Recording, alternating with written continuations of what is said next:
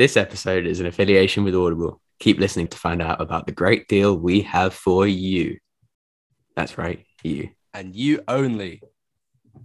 That's not true. That's a Just lie. you. Somehow we've returned. And that is the last time. That's the last time we'll do this joke till August when Andor comes out. And then we'll do that joke every week for 3 weeks. I really liked that joke. So did I. Yeah, but we're done with it now. That's it. That's the last time.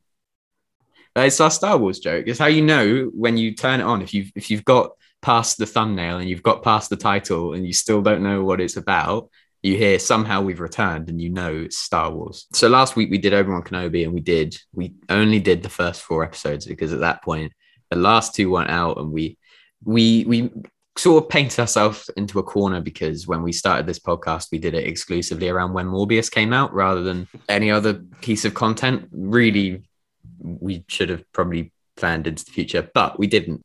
But it means more Star Wars content for you because this is episode 5 and 6 of Obi-Wan Kenobi. Anyway, so before we get into talking about Obi-Wan Kenobi, last week we sort of trialed this thing where we spoke about other things maybe going on in the entertainment world, and we, as always, we spoke about Morbius. But this week, you best believe there's no Morbius talk, but there is the announcement, hot and fresh, straight off the presses, because this was announced today.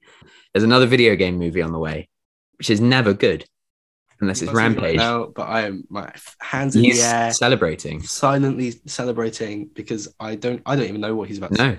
In August, on August 11th, 2023, a Gran Turismo movie will be releasing, directed by Neil Blomkamp, and the movie centers around a guy who... guy in a car. Well, no, it centers around a guy who plays the game Gran Turismo avidly and then gets the opportunity to be a real-life racing driver. Okay. So it's a weird, like, meta take. So, like, this weird, like it's the Gran Turismo movie, but Gran Turismo is just a game in the Gran Turismo movie. Well, no, it's like Jumanji. A bunch of avid Jumanji. I haven't watched the new ones. Is that what the new ones? Well, no, that's the whole thing of Jumanji. It's a game that they all play and then they get sucked into the game. No, I know, but was Jumanji a game before the film? No, but it was weird. Can you imagine if they did a FIFA movie and it's just like people playing FIFA? Playing FIFA and then they get to play football. Yeah. I mean, to be fair, no, I can see, like, I can see that. Have we got any other pressing news? Any sweet facts for the listeners? I think we should do a count, like one of those, like, days since incident at work things. I think we should do a days since last Rampage news. It's probably quite a lot. I think it's been quite a long time. I'm really, really not sure if it is coming out. I'm really not sure. Well, it's still on Mubi. Yeah, but I don't know. There's a few things on IMDb and stuff that were never released, or that. Yeah, but Mubi is like indie Netflix, isn't it? That's not even like a. Yeah, they'd know, wouldn't they? Yeah, and I imagine it's probably something they're producing or paying money into. So we got one last bit of news to share, and it's I mean, depending if you're one of the critics that this man boxed. It's probably not good news, but Uwe Boll a week ago, so after the last time we did the podcast, a week ago, Uwe Boll announced that he plans to return to filmmaking with a film about Elliot Ness, which is not quite the news we wanted from Uwe Boll, because I think the hope for us was that Uwe Boll would announce that he was returning to filmmaking by beginning production on Rampage 4. But it's a start. You know what I would love? An Uwe Boll biopic. Whenever he retires fully. I don't think they will. I think Uwe Boll is a cult, like... Oh, I guess they did that Tommy Wiseau film.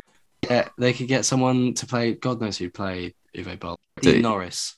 Oh, yeah. Dean Norris would play Uwe Boll. Oh, but like a really gritty film about a struggling artist, right? Yeah. That's Uwe Boll. That's the film they make. It'll be an Uwe Boll film. It's a gritty movie about... I think it will be good if it's an Uwe Boll film and the trailers are like Rocky and it shows this man. They don't reveal it's Uwe Boll and they show this man, he's building up to a fight and it's like sat in a locker room, his head's down and he's like got a coach talking to him and you think Rocky's back, and for some reason Dean Norris is the boxer. For some reason. And then at the end he throws a punch and it cuts just then. There's a big like smash onto the screen. Boll. Perfect. Yeah. It's not about his life as a director, it's about his one boxing fight. I mean, to be quite honest, I was hoping that it would be Rampage 4, or I was hoping that it would be, because when I looked up Uwe Boll news, as I tend to every morning, and you go onto the news section on Google, it says Duke Nukem film announced, and I was like, oh my god, they've given him another video game. No, he's done Far Cry, he's done Postal, he's done other films that are video game movies. I was sort of hoping they'd given him another one, because can you imagine if he had like full studio backing to do like a really high budget video game movie? But even then, it would be appalling. No, it would, but it would be a spectacle. Yeah, it would be incredible. It would be hilarious. It would be quite something. Can you imagine if they're rattling through their list of directors to like do Marvel projects, and they get to Uwe Boll and they're like, I feel like we have to do it. They give him one. It'd be Punisher. They should give him the Punisher. Oh, you know what? Uwe Boll Punisher movie. Because if Disney could just embrace full force, just a horrific, just like action, but just murder rampage film, and just give Uwe Boll the Punisher. I've just looked into it some more. The Elliot Ness movie will begin filming at the end of this year with a 2023 release. So if that's going to release 2023, that also, I think, puts us in a good position, because we said Rampage 4 probably 2023. I reckon that puts us in a good place for Rampage 4 2023, 2024. Perfect. Anyway, so it's Obi-Wan Kenobi time for episode 5 and 6 of Obi-Wan Kenobi. And so we last week, 2 weeks ago, our review for Obi-Wan Kenobi took the form of, I took the positive side, Alfie took the negative side, and we sort of pro'd and conned Obi-Wan Kenobi episodes 1 to 4. We have a feeling it will probably end up being like that, because I think you liked episode 5 more, didn't you? But I think episode 5 was by far the best episode that I've seen so far. And I think that still I've got my fair share of gripes with it. So. I don't think I do. I mean, I have a couple. I think we'll get into it and I'll probably agree with more. But I think, like last time, my sort of overview of it was that it was okay. No, yeah, I do have a couple gripes looking at it. But yeah, I think that most of them I can explain and justify with something that I wrote when we were watching it. And so we'll get into that. But we'll start with spoiler free. So yes, okay. Obviously, we're not going to talk about really story details. We're not going to talk about who appears in it, really, aside from the obvious characters. We're not going to talk about any ramifications it might have on episode 6. Episode 6 we're going to review afterwards. This is spoiler free for episode 5. Alfie, what do you think about Obi-Wan Kenobi episode 5? I thought this episode was the best one, but don't think it's lazy writing. I think it's just rushed. I think it's being pushed through because there's so much. Oh, obviously, yeah. And what I was and like same thing that we were both saying about Star Wars last episode. It's just there's so much of it, and they're trying. So like Disney is just, they've got a Star Wars production line that is unstoppable at the moment, and it's just like they are just they're riding this wave as much as they can. And so if these writers can't perform and they can't get enough shit out in the time that Disney needs them to, like, fuck knows, I don't know. Sorry, but like it just feels like.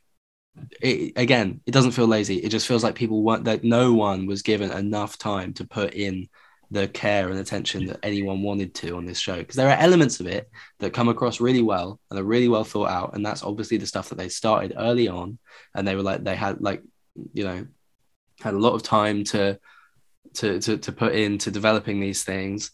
And then there are other parts of it that just feel like it was just slapped on last minute, but probably that's not how anyone wanted that to come out. No, it's just like, I don't know. What do you think it would take to stop the Star Wars train? Do you think it takes, because Star Wars is probably never going to perform bad in the box office. It's probably never going to perform bad on streaming. So how much fan backlash, because they're constantly changing things due to fan backlash, but how much sort of fan backlash, how much of a performance dip do you think it's going to take before they just go, do you know what, we're done with Star Wars for like 5 years? Well, so, because I think if the entirety of the fan base boycotted one movie. But do you think, because I think everyone boycotting a Star Wars film probably looks more like doing 600, 700 million rather than 1 to 2 billion. Yeah. Because people still see it. Like Aquaman and the Flash, which is the name we just spoke about, people are going to boycott them, but they're still going to do a good few hundred million. Yeah. No, for sure, because they've got the DC name. So do you think that's enough for them to change it, or do you think that they're going to go, well, it still made 600, 700 million? I so think, keep plugging away. I think what probably has to happen is I think one of these TV shows has to not get any streams, because that's what they're putting all of their focus on at the moment. Like it's the TV shows, but not the TV shows, the streaming shows. But it's like I think because Obi-Wan so far has received a lot of backlash on Twitter. But I wish that they would just, because I mean, Kathleen Kennedy said about Solo, she said, we heard the message from the fans that we're not recasting any of the original characters. But I wish they would also say, okay, you know what, we heard the message from the fans, like we need to put more effort into just making a coherent vision, because that's what that's the problem. Is it feels like you've got these big trilogy films are coming out, and you got Taika Waititi's getting a film, you got Patty Jenkins is getting a film, and you got the Game of Thrones writers are getting a film, and you got Ryan Johnson's getting a trilogy. Oh yes, Ryan Johnson. Oh yeah, they might be getting a trilogy as well, but and then you've also got Obi-Wan Kenobi's been relegated to a TV show, and so is Ahsoka, and so is Boba Fett, and The Mandalorian was always a TV show. But all of it's like, what's your idea for what Star Wars should be? Because obviously writing and production is going to be a bit all over the place when you can't seem to stick to a specific vision. Marvel does it, and I know Marvel has a million TV shows, but all of them follow the exact same process of making as the movies do.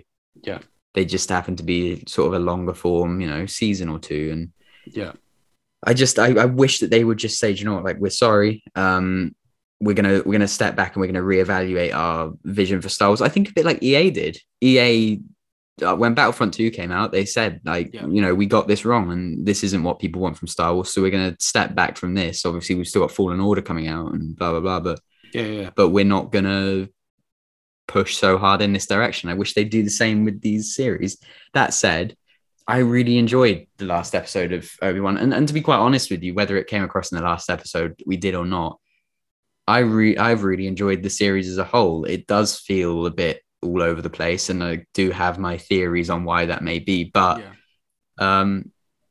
I've been having a good time with it. And I think when we finished it and we've watched all 6 episodes, I think if I went back and watched it as a whole, I would probably be like, actually, you know what, this is solid. Yeah. I've had my issues with the show. I don't know. I don't hate it out of principle. And I don't sort of, there have been bits throughout it that I've enjoyed, but I felt really sort of, I think I felt bad for the people involved, because it's so apparent that there was great ideas at the beginning of the process of making this show, right? I mean, it did go through a couple of incarnations, like we said in the last episode, so that makes sense. And but and it's great to see Hayden Christensen back. But up to this point, he has been a glorified sort of marketing tool, in the sense that he is in the back to scenes, and he is in that one scene in episode 3 where obviously everyone looks across the desert and he's stood there. But up to now, he's been basically a glorified marketing tool. But I just, even if that is the case, which it may or may not be in the next 2 episodes, I just love the fact that they've given him this second hit at saying, you know what, do the Star Wars press tour, but this time everyone loves you. Like, you're not just going to be doing it and having to look over your shoulder all the time because the press are just picking up on every little thing they can, and the fans hate you. And because I sort of, I shit on the writing of this show, but at the same time, Hayden Christensen suffered from the exact same thing that Moses Ingram is suffering from on this show. I mean, so did because Hayden Christensen is not a bad actor, no, right? And Moses Ingram is brilliant as well. But Star Wars has never been famed for its like high quality dialogue, and that's actually something that Star Wars is known for having. Star Wars is known for having shit dialogue and shit script writing, but it's sort of, I don't know, like, maybe in 20 years, but like, people will look back on Kenobi and go, whoa, no, actually we love Moses Ingram in this show. But I feel like the nature of the way that they're doing this current era of Star Wars content, it all being TV shows and there being so much of it, this won't have the same staying power that the prequel, the original trilogy had, or even the prequels had. No. But I mean, it seems that this is a theme at the minute. It's a bit of Star Wars content drops and someone gets horrendous. Kelly Marie Tran did for Rose in The Last Jedi. She had a horrendous time of it. And obviously her role was then cut down to 1 minute and 30 seconds of screen time for The Rise of Skywalker. Daisy Ridley had it. John Boyega had it. And I think that it's going to happen. But I think that with the way it is I think it doesn't matter what the actors do. It doesn't matter what the script is. I think people are just going to latch on to one person. And as is the nature of the internet and the echo chamber that we've sort of created, that's going to happen. And it's horrendous and it's wrong. But I think maybe the only way to stop it is for, like I said before, is for the producers and Disney to take a step back and say, okay, maybe we need to just look at the way we're producing content. Yeah. And again, though, I think for Disney to take more responsibility for this, right? Yeah. No, because yes and no, because I think if Disney take full responsibility for it, it sets a precedent of it's okay to treat the actors like this. Anything Disney do to say anything to try and take responsibility for it, I think it will come across to those people as saying, well, it's okay that we've done this because that's the way we get them to. What I mean is, if Disney want to, if there's going to be people who are coming out in the way that they are, and essentially just like essentially saying the reason I don't like this show is because I'm a racist, for Disney to just go, don't watch our shit. They are doing that now. I think they've more and more they've sort of stepped up and said, like, you know, Star Wars has always been about, you know, a commentary on our society and how it stands, you know, here and now. And if you don't like that, then you're not a Star Wars fan. And I really like that. And obviously most of that doesn't come down to Disney. That comes down to whoever the social media admin is at the time. But I think they've done a switch up recently because suddenly that is the message. Whereas when it was John Boyega, the message was, let's take him off the poster, you know. But no, I think as far as Star Wars goes, it's a fan base that is horrendously volatile, and there, do you know what, there it is also a great fan base, and obviously things like Star Wars Celebration show that it's this force, pun not intended, for good. Pun was absolutely intended.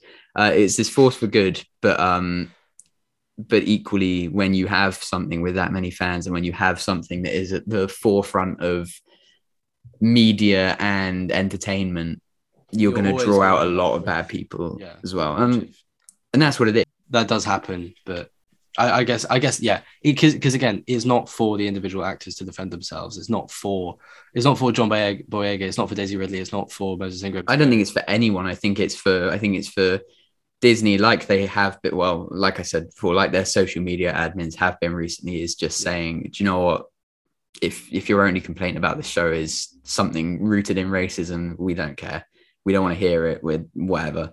And I think the actors have done videos, and Ewan McGregor has done videos and said, you know, cut it out, but he shouldn't have to. I think eventually we got to stop giving it coverage as well, because anyway, with all that aside, I really loved episode 5 of Obi-Wan Kenobi, and I think we won't give too much more into it without spoilers, because to talk about this episode, I think a lot of the good and bad points of it hinge on spoilers, as they do with a lot of things these days. As it's always about character reveals and, like, you know, things like that. But is Obi-Wan Kenobi, specifically episode 5, better or worse than Morbius, which is our rating system here on the podcast? Absolutely. Yeah, 100%. Can you imagine if it wasn't? Can you imagine if it was just like, no, it's worse than Morbius. it's worse. What would it have to be that bad? To be fair, honestly, there have been episodes of this show that I have felt. Really? Because even the last episode, even episode 4, I feel was a million miles ahead. It was stupid. I think episode 2 was the one where I was just like, oh God. It was like the one with episode Planet. 2 was Crime Planet and the stupid chase scene. No, because even that I think 1? Oh, that was at the end of episode 1, but still. I think even that is I think even that is better because that just came very much across as like working with constraints of kids and also TV runtime. Morbius doesn't have that excuse. Morbius is okay, whatever. Morbius talk. Right, spoiler time. Episode 5. Just to reiterate, it is spoilers. You skip forward to listen to anything else. Spoiler time. So let's start with positives because I've got a few to. Okay. Well, I got one immediately. It's like comes after I asked the question. Trackers must have a limited range, right? Yeah. They don't, it seems. Anyway, the flashback, obviously it opens up. Yeah. You see it's Coruscant and it's a shiny floor, and you think, who's on this shiny floor? And then in steps Hayden Christensen as Anakin Skywalker, not Darth Vader, and Ewan McGregor. And Hayden Christensen, who I couldn't tell at first because he just looks different to when I last saw him in Star Wars. Last time we saw him in Star Wars when he was just younger. And so I was like, have they de-aged him? No, they haven't. They haven't bothered. I love that. I love that because for two reasons. A, because like we know what it's supposed to look like. You know, like we know who it's, exactly. But also it feels more like not only a reunion of the actors, but also a reunion of the characters because it's all this in it's this memory in Vader's head.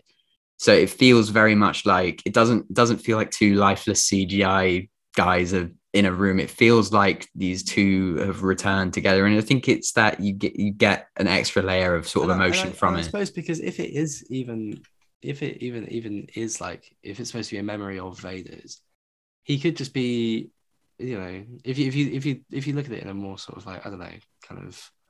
If in a less sort of he's remembering the past exactly as it was, he's just sort of putting himself as he would exactly now had that all happened, you know, like back in that time. And it's like and so I don't know, I really liked it.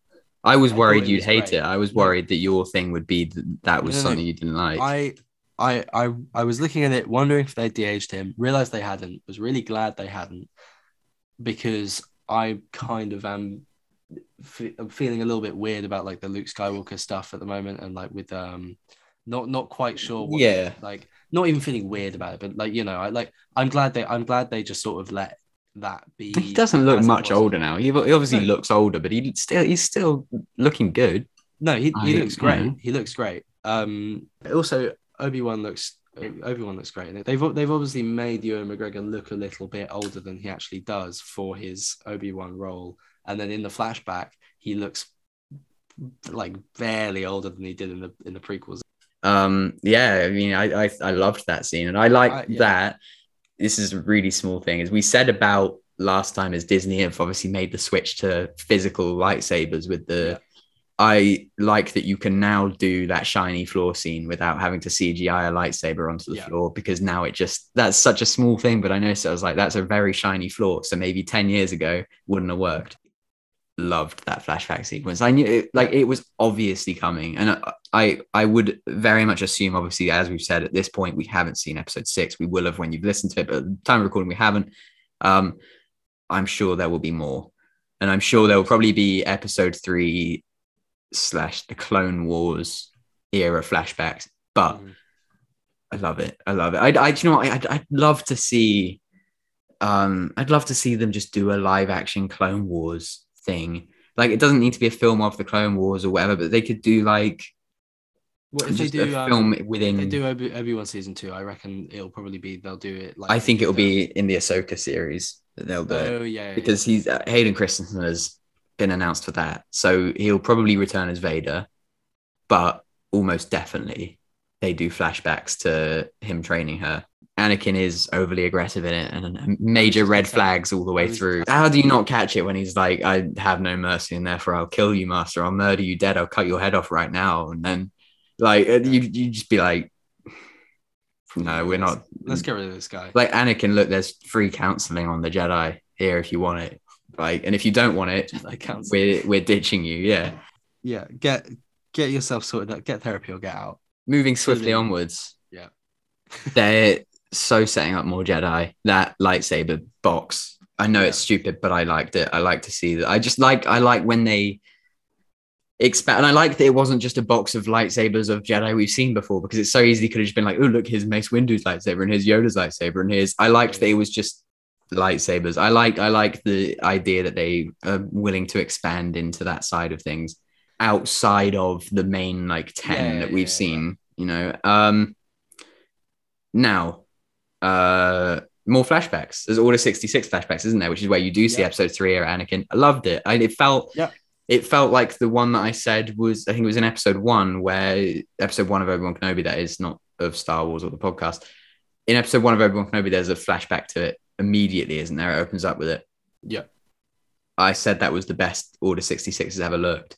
Mm-hmm. I'm now wrong because it's now this Order 66. And I'm only changing my mind on that because Anakin Skywalker's in it, but it still looks great. And I love that perspective of it from the kids. I think it's great to see, like, I also like what that's like. The use of the I really liked the use of Raver's, so like the parallel, like, I don't know, between Raver's experience with Anakin when he came in to kill all the younglings, but he obviously spared her in reality because he was like, oh, she could be Inquisitor or whatever the fuck, right? But then, well, I guess he didn't probably know about Inquisitors at that point, did he? No, I know, but he sensed the dark side. And then, well, that's the thing though. Is there dark side? Because like, if there isn't, she's just killing kids and Jedi in the hope that one day she'll maybe manage to make it to Vader. There actually is dark side in her, and she's a bit of a hypocrite. I think she probably is a bit of a hypocrite. I think her character is very sort of. Her character has not been written well, right? That's fine. That's established. But also, I think so. The way I sort of read it was he sensed the dark side in her, and he was like, right, perfect, can come on with me. We're gonna be bad guys. But then in that scene where right at the end of the episode, I know we're sort of skipping around a little bit, but right at the end of the episode, Raver tries to kill Vader, and he's just like not having any of it. He impales her. She doesn't die because no one does in Star Wars. She probably will die because I think probably they probably did this series with the intention of just wrapping it up as a one series thing. So presumably that's the idea. Yeah. Just Vader should have just killed her right then. Like, he should have done that because that was dumb. Yeah, you don't know why he didn't. No, but essentially what I was saying was I liked the way that then when he impales her, there's then like the kind of altered flashback in which he then killed her as a child as well, and it was like her sort of like because I guess when she was a youngling and she was training to be a Jedi, there was like the like because everyone knew who Anakin was, like when he turns up in episode 3 and I mean he's like, Master Skywalker, like everyone knows who he's on the council, like, but so in as a Jedi and as like the grand, like some sort of like super powerful Sith Lord, even though she sort of totally hates him, she also really, really idolizes him. And then, I mean, she's worked under him in 2 different factions and then, now and as then well. Him killing her is this like just like everything that she's ever done, or him not even killing her, but him just like that moment is just like everything that she has literally ever worked for is just in that second. I think this was the first ever time when, and I think I might be wrong, but I think we said it in the last episode we recorded, it always seems like Vader and Anakin are 2 separate people. This is the first ever time, and obviously through the way they've done the flashbacks and they've cut between, it's the first ever time where I've almost been like damn, like they are the same person. And obviously you're gonna obviously that is the case, but I think it's the first time when they've done a really good job of showing like nothing's changed. The only thing that's changed now is he's got a suit on, like that's it. But suit and tie. Yeah, so I mean that's great. I wrote as well, it's a huge step up from episode 4, obviously. Yeah, I'm just sort of going in order of my notes. Obviously the de-aging was great. I really like they used just makeup and that was it. But finally, and in the best way possible, because it's the way that we've wanted him to use it, Vader uses the Force. Finally Force. So in the way that they do in the Rise of Skywalker with Rey, obviously you haven't seen that one, but she holds back a ship like that. And in the way that they did it in the Force Unleashed with the Star Destroyer, Vader holds back a transport, the wrong transport, admittedly, but he still does it, and I loved it. Also, because I know, so in Rogue One, you see Vader a little bit livid, right? Yeah. But this time, like, oh my I mean, God. but that's what I said about in episode 4. It's the first time as well where you see like he's properly charging towards Reva. I love this. I love the other thing that Disney has done so great, aside from lightsabers, is Vader.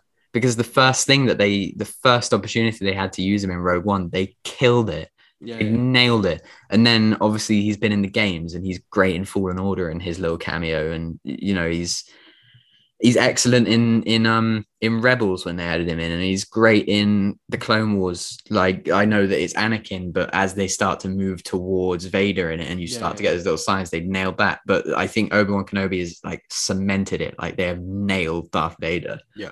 And obviously it's a character he is by far the most threatening bad guy in the show, and obviously that's supposed to be the case. What in Obi-Wan Kenobi or in Star Wars? Yeah, in Obi-Wan Kenobi. Do you reckon they'll do an Emperor thing? Probably in Star Wars. No, because the Emperor sucks. I think Does he though? No, because I know. Look, Episode 9 is a bit naff, but even in that, like the Emperor, I think the Emperor might seem like he's not doing anything, but like there's a point in it he's like taking down like hundreds of ships just above him. Like he's using the Force more than you would believe.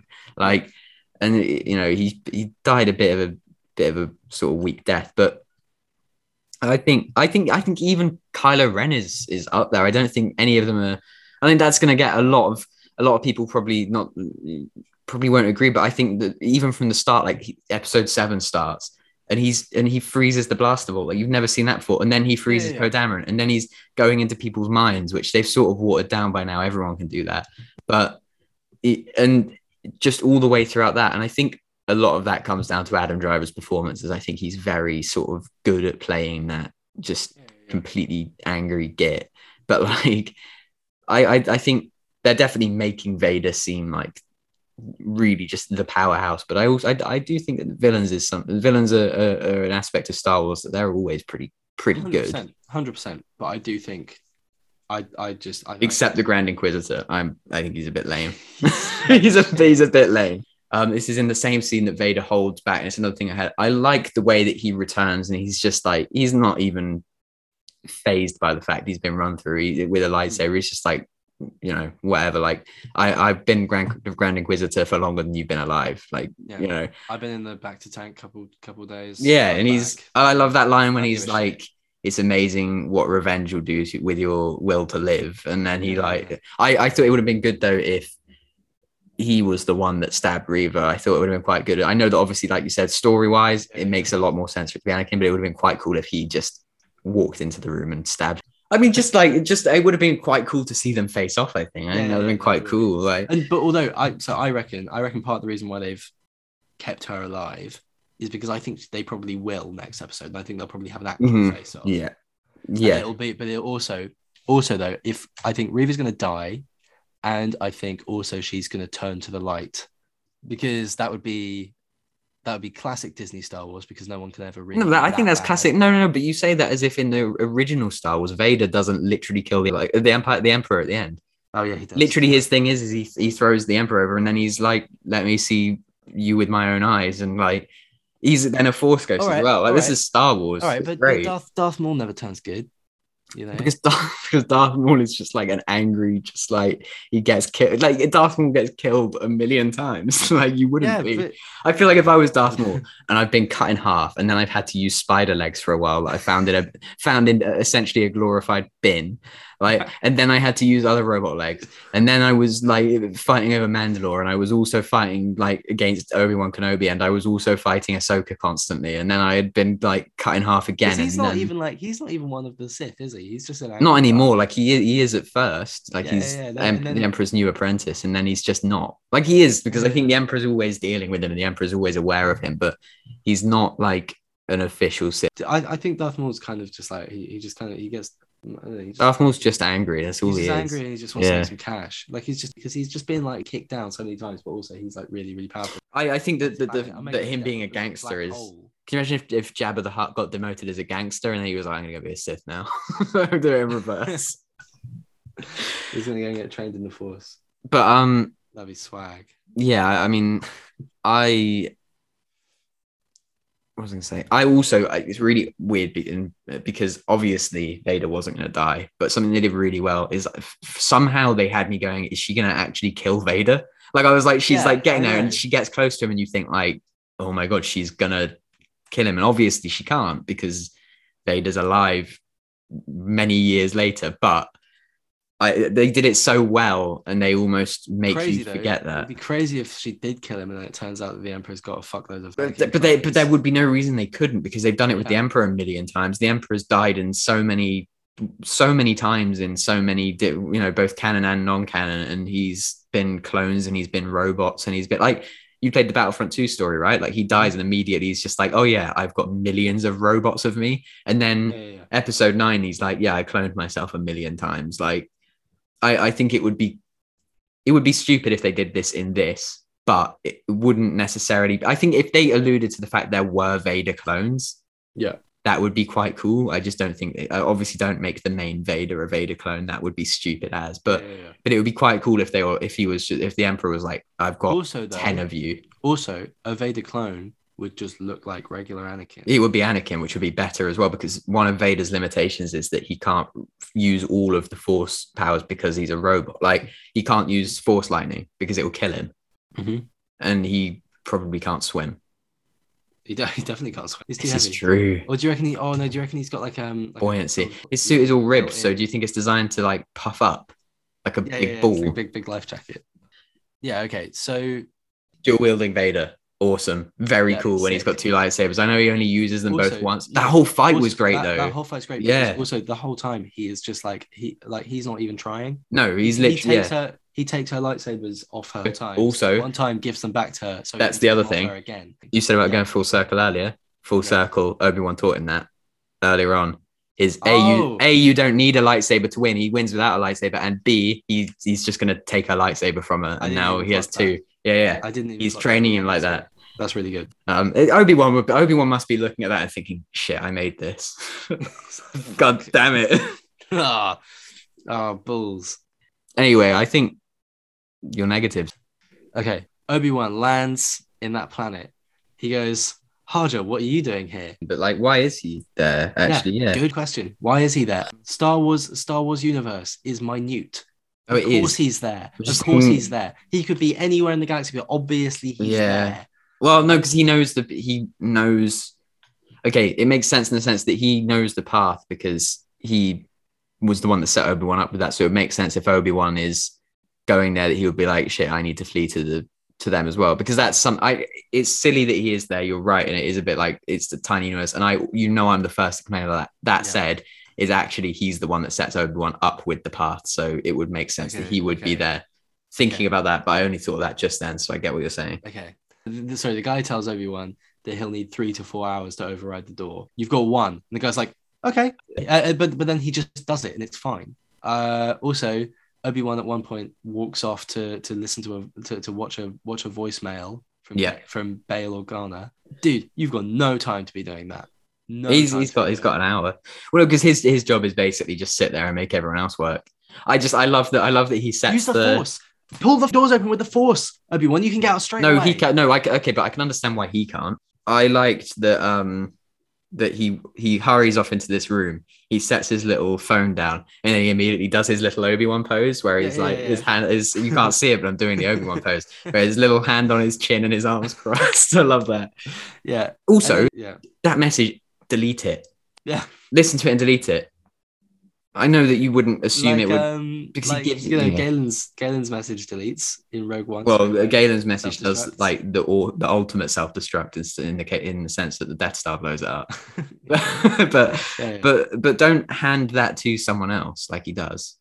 Yeah, someone else who drops it, sees that they've dropped it because he does a little look back, sees that he's dropped it and is like, whatever.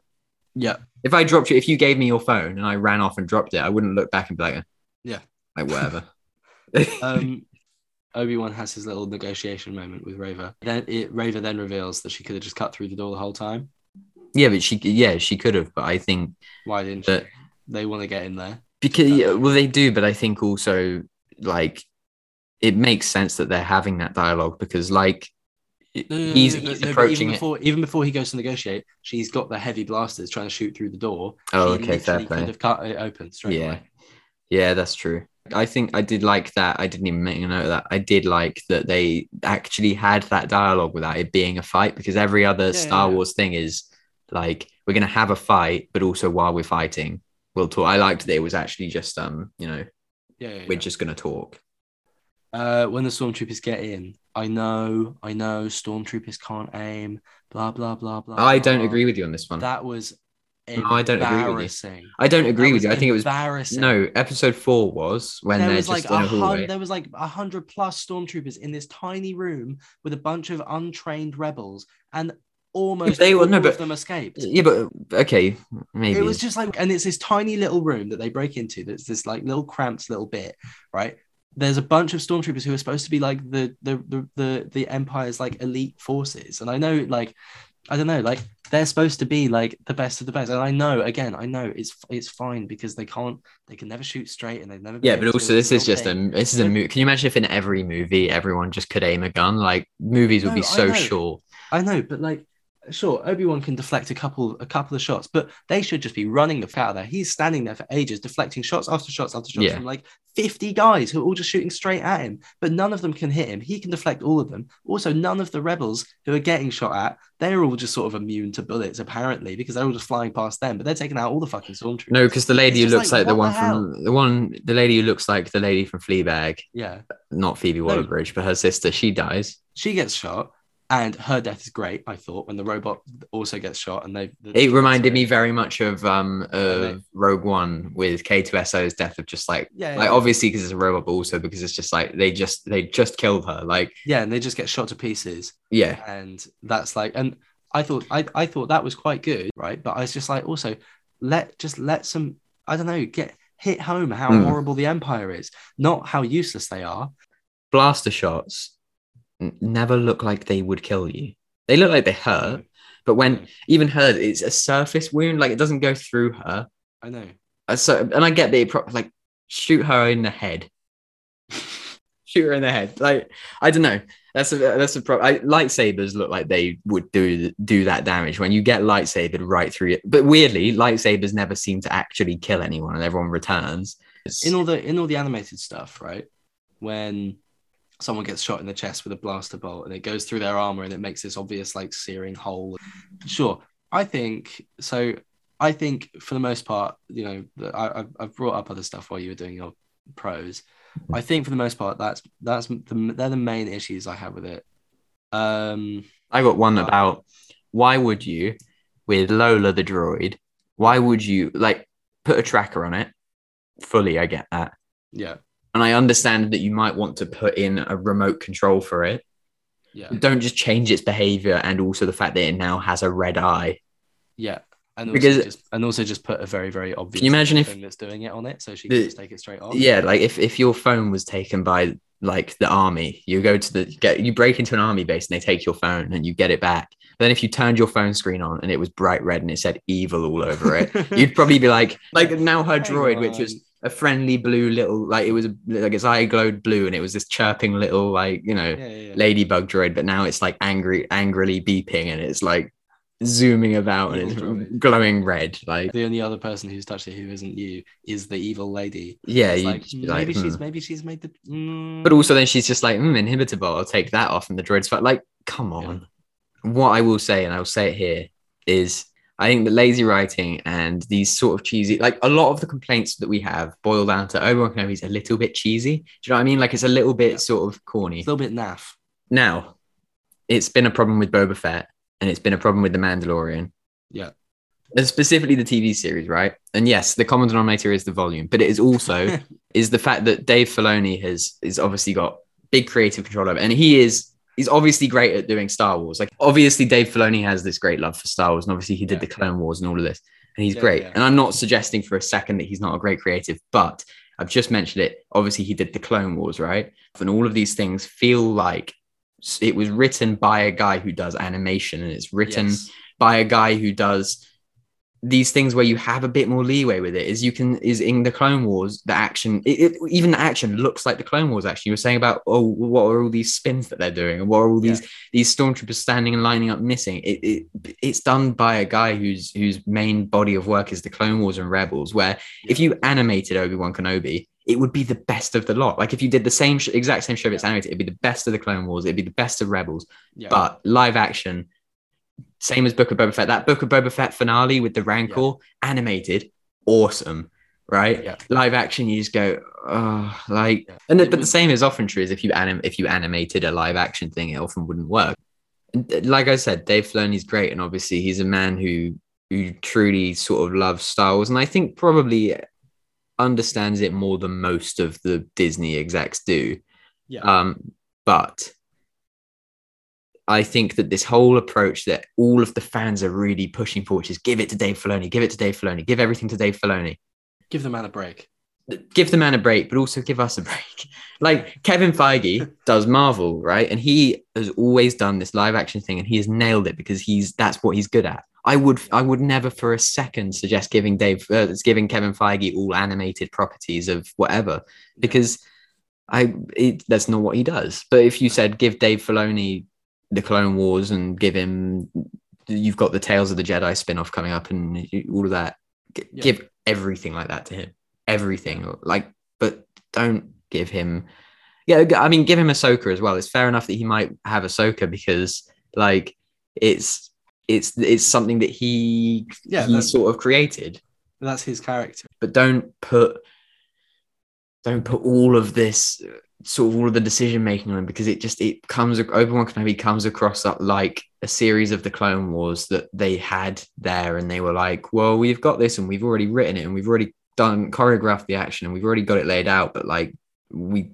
aren't animating it because we're moving away from that, so let's get Ewan and Hayden and we'll film it. And I don't know, that's almost my justification for the problems, in the sense that it's not really a problem, I think, with lazy writing, and it's not really a problem with lazy action. I think it's a problem with they've taken the wrong approach and misinterpreted what people like about these things. I think that they've gone, people love the Clone Wars, and so we'll do the Clone Wars, but people like the Clone Wars because it's the Clone Wars and it's animated, and people aren't just going to like the Clone Wars if you chuck it at everything. Maybe I'm wrong about that, but I think that makes a lot of sense. I think. Do you have any more complaints? I think other than, just the action was great. Vader was great. Like in that episode, not all the action was great. Vader was cool in that episode, in that fight. Vader action was great. I don't think I've got anything else to add. Hello there. We're back for quick fire thoughts on episode 6 of Obi-Wan Kenobi, well, the finale. We're back because we have just watched episode 6, the finale of Obi-Wan Kenobi, because it wasn't out when we started, but it is out now, so it should sound fine. You shouldn't notice, but just in case, we're back. Cool, quick fire spoiler-free thoughts. Quick fire spoiler-free thoughts are it's pretty good. It's fine. Those last 2 episodes, this one and the one before that we've just spoken about in great depth, just literally just now on the podcast that everyone just heard us just talking about. If the entire show had been like that, I would have really, really enjoyed it. I just think it's a shame, because I thought that was quite a good episode, and it's just a shame that the vast majority of the rest of the show was disappointing and subpar. I thought I think I liked the earlier episodes more than you did. I think you did too. But I just I liked that episode. I just felt like I think I was disappointed by that. Like, it was a great episode. I think I just wanted more. I think 2 episodes longer, like an 8-episode series. Well, because that's the thing though, because it gets you, because then there's 2 episodes that are like quite good, and you think, oh, this could have been really awesome if only there was a bit more of this, and then those last 2 episodes are good, and then there's nothing else, so it's just like, oh, fuck's sake, well, that is that, because those 2 episodes sort of feel like all we got of the show. I think, like, it got going at the end, didn't it? And then it gets going, and then it's over, and it's just like, it just, I don't know, it just felt a bit. It felt a bit sort of felt like a bit of an anticlimax, I think. Yeah. I mean, yeah, it did and it didn't for me. I think there were bits of the last episode that were really cool, and there are bits of it that I wonder if they're, because they've spoken vaguely about doing a second series, and we spoke in the podcast about how it kind of seems like they're in between sort of two mindsets on it, but it feels like they're in the last episode they're trying to wrap it up but also leave it open. Yeah, you know what I mean? Like there's at the very end, how it ends, there's a character that alludes to them having somewhere to be or something. It sounds like they're setting up a sequel series, but I don't know. I think in doing that, in being between like I said, two mindsets on it, I think it almost just makes you want more, and also think like, I wish they'd also just wrapped it up. Yeah. But I really liked it. It was a great episode. Episode 5 was great as well. I think episode 6 was probably the better one, even though story-wise it didn't have like much going on other than wrapping up it was the longest episode, but it didn't feel like much was going on other than wrapping up loose threads as such. And that's not to take away from it necessarily, because it was very well done. And we said they had a lot to sort of wrap up. They did it quite nicely. But, yeah, I think so. Yeah. Yeah. I mean, I think that's our thoughts. I think without like spoiling who appears and what happens and things like that, I think it's quite hard to talk much more about it. So I think what we'll do is we'll say, was episode 6 of Obi-Wan Kenobi better or worse than Morbius? Better than Morbius. Okay. And then, was the whole series better or worse than Morbius as a whole, as a collective? I think it was. I think it was better than Morbius. I think I did enjoy that show more than... No, I didn't because I didn't enjoy it as much as I enjoyed Morbius, but that's only because Morbius is so much worse. Yeah, so it's a better show though. It's a better show than if Morbius, you're a normal person, you'll probably enjoy it more. Yeah, it's better than Morbius. So we did for Moon Knight, we did an episode ranking. Do you? Okay. Yeah. Do you have any thoughts on that for Obi-Wan Kenobi? I think probably. I know that episode 4 was my least favorite. Yeah, because that's the one where they go into the Inquisitor place, and there's the horrible water scene, and the probably followed by episode 2 because of the crime planet, followed by episode 1 because of the horrible the flea chase scene. Was that in episode 1? That was in episode 1. It was right at the end of episode 1. Followed by episode 3 because that's the one with the funny mole rat guy, and I didn't mind that sequence. That episode was fine as well. It was quite a good episode. That episode was fine. Then I think, I don't know if I think I probably did enjoy episode 6 more than episode 5. Mine definitely goes 5 then 6. I think I agree with your ranking entirely, and then I'd go 5 then 6. Yeah, I think just the the finale of it all and it all coming to a head. I think they did it. It was very cool, and I think to see it all wrap up in the way it did. I think they did wrap it up right. I think they didn't leave anything where it wasn't a disappointing finale. I don't think. No, not by any stretch. I think it was a disappointing series with a finale that did the best it could to rectify that, and did quite a good job of that. Okay, I've got one more question actually. Just thinking of finales, and was Obi-Wan Kenobi better than the Book of Boba Fett? Because for me, it's a million miles away. Like, yes, it's so much better, because just that finale alone of Book of Boba Fett was dire. Like, yeah. I think to be fair, I think from this point, and I know we've literally just watched it, but I think I currently look back on Obi-Wan Kenobi more fondly than the Book of Boba Fett. Yeah. So, but also no, because I don't think I had as strong negative feelings about the Book of Boba Fett as I did about points of Obi-Wan Kenobi. But also, I don't think I really felt anything about. I was gonna say you more invested in Obi-Wan because it's a character that you care about more than Boba Fett, and also just a concept. But also, Boba Fett as a series was just nothing at all. At least things were happening in Obi-Wan that were actively pissing me off. And even then, it wasn't like, it was just where things could have been done a bit better, and things were a bit lazy, rather than the Book of Boba Fett had some moments that were actively bad. Yeah. No, I mean, Yeah. this did too, to be This fair. did too. I mean, this did too, but like most of it, I think, just comes down to just like cases of plot convenience and laziness where Yeah. they rushed it a little bit rather than like having the whole concept be completely, I don't know. It doesn't really matter. We're not talking about the Book of Fett. That was an aside question. Let's jump into spoilers, I think. And I think let's go through our notes. because I don't think there's definitive pros and cons for this episode. I don't think I definitely don't have as many as like I have done for episode 4, for example. Yeah. So spoilers, it's spoiler time for episode 6. And I'm gonna kick it off by saying I thought Obi-Wan was gonna meet everybody in Star Wars. Because the way they set it up, and they set it up like there's like you got the box of lightsabers, and you think, oh, there's more Jedi, and you think like, oh, is he gonna meet Quinlan Vos? Is he gonna meet Cal Kestis? Is he gonna blah blah blah? Is he gonna meet Greedo and Dengar and Yoda and Chewbacca? But I think they did quite a nice job of staying away from that. Obviously, you see Qui-Gon, like they set Qui-Gon up at the start. That was really good. I really enjoyed seeing Qui-Gon, and the fact they got Liam Neeson back to do it. And I know he's desperately wanted to come back, but it was just nice to see they've done it. Yeah. But I'm glad they didn't just have Obi-Wan. It was a bit mean of them to not give him more.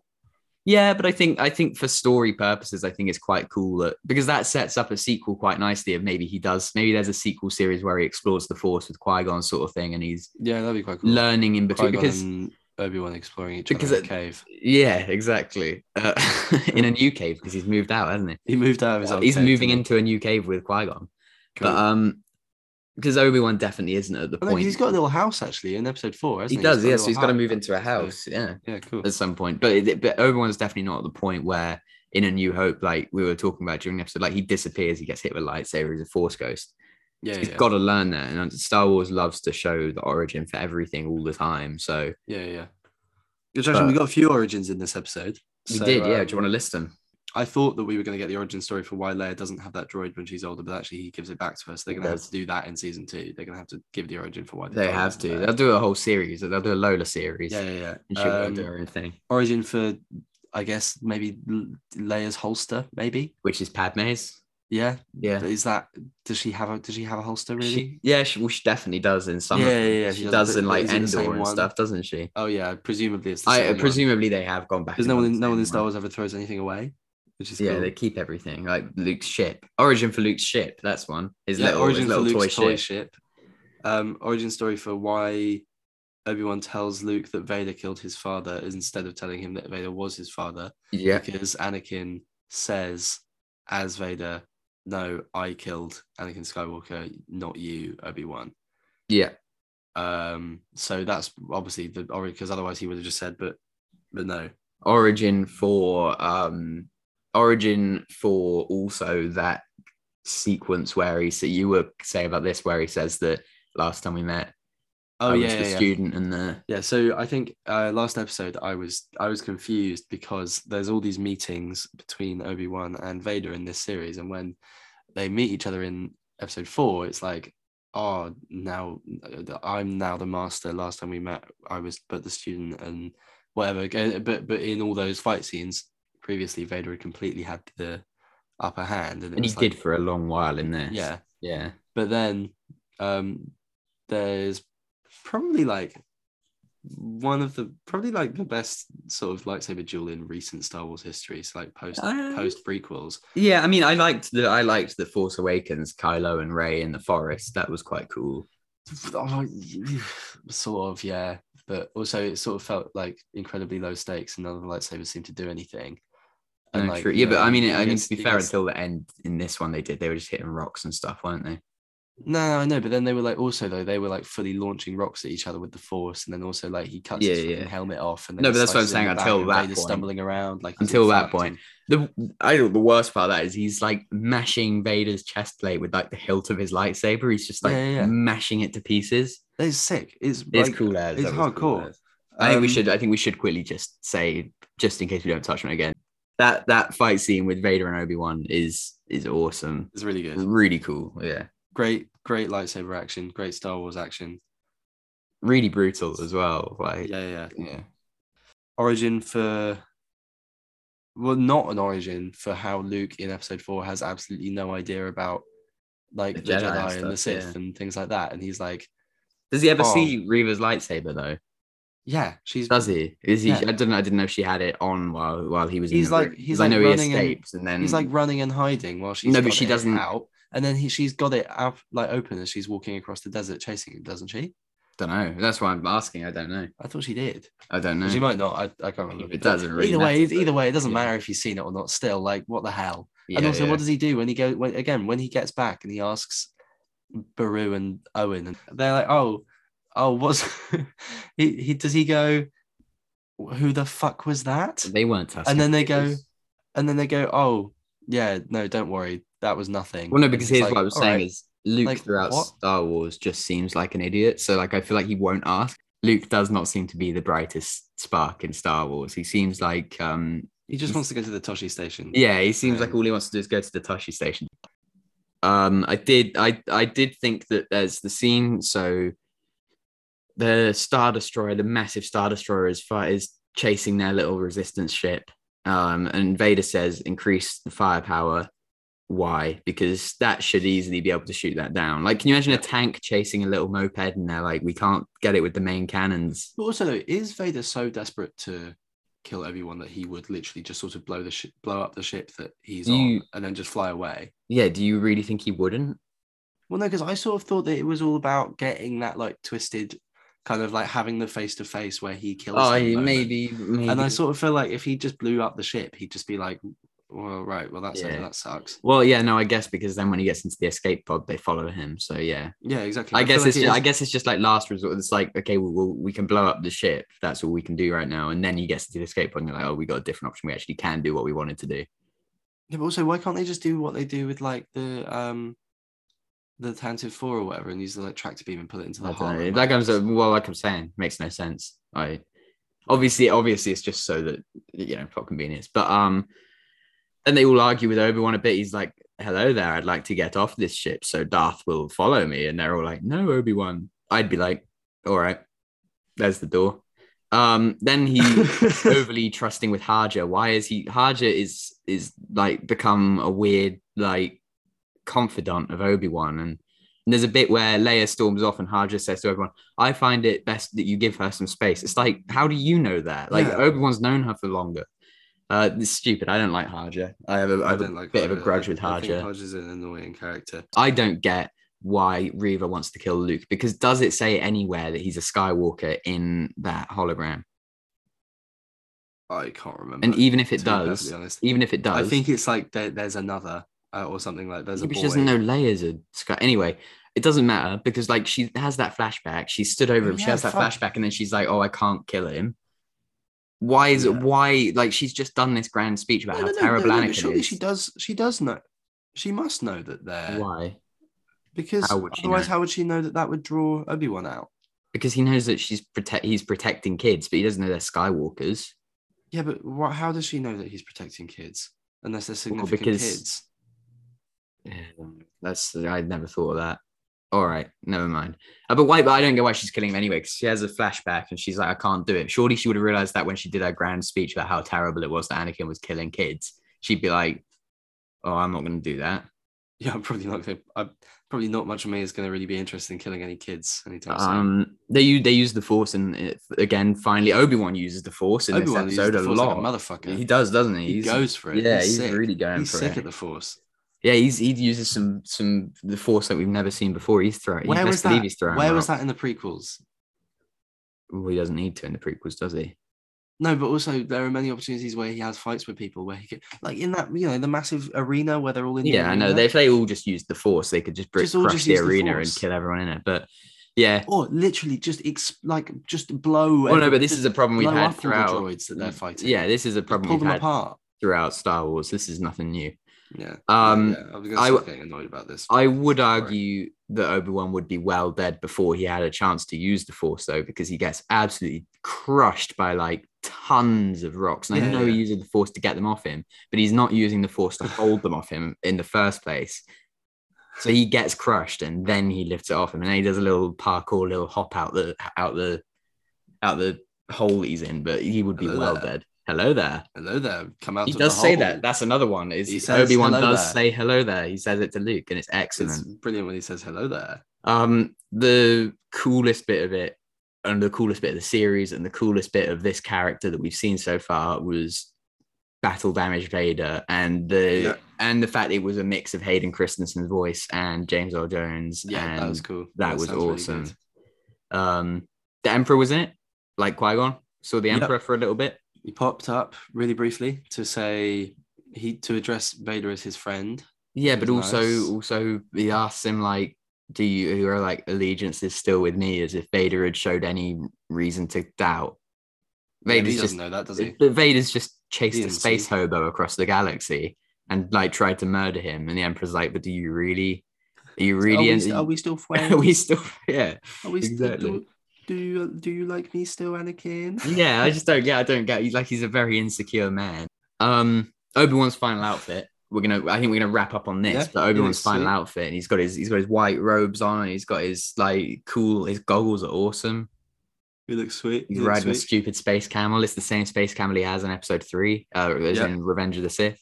He rides it up to. Is it the same camel? Do you reckon? Probably, mate. They wouldn't have a different camel. They don't chuck things away, do they? Yeah. That's the one. That's the camel that the fans know and love. That's my Star Wars camel.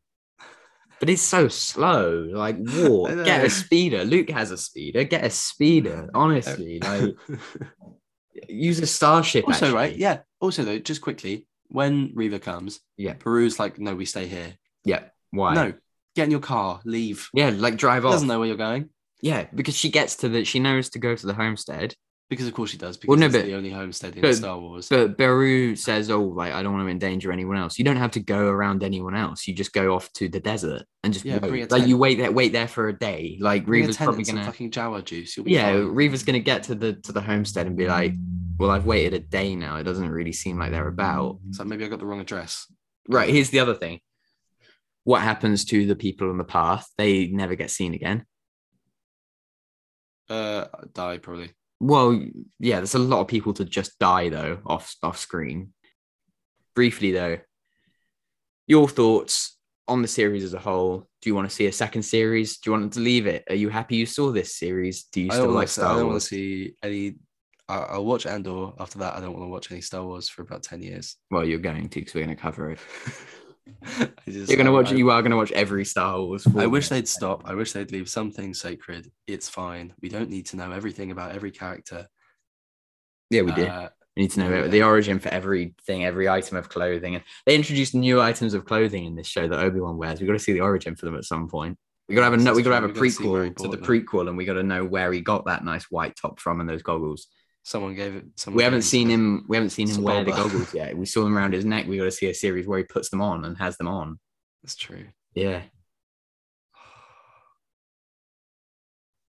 And a series where he meets Chewbacca. So bored of Star Wars now. But I'm so upset that Star Wars has made me feel this way. I mean, to be fair though, I liked the series. I thought it was a bit fun. It's fine. It's good fun. It sorted itself out in the last 2 episodes. Just stop now. Yeah. Quit while you're ahead. Yeah. Or quit while you're Which you behind, are, but not as behind as you could be. Yeah. Yeah. Better than Morbius. Not better than the next thing we've got coming up on the episode though, which you will probably hear a second segue for after the ad. But back to you, past Josh and Alfie. Throwing it back to you. Okay, so now with the magic of editing, you will have just listened to us review Obi-Wan Kenobi episode 6, which we haven't reviewed at the time I'm saying this. What? It's like time travel, but better because it's actually podcast editing. So right about now is the time in the episode where we say, "Hey, remember that Audible deal we spoke about earlier? What is it?" If you've been listening to the podcast for the last few episodes, you'll know that we love Audible. We love Audible. We think the world of it.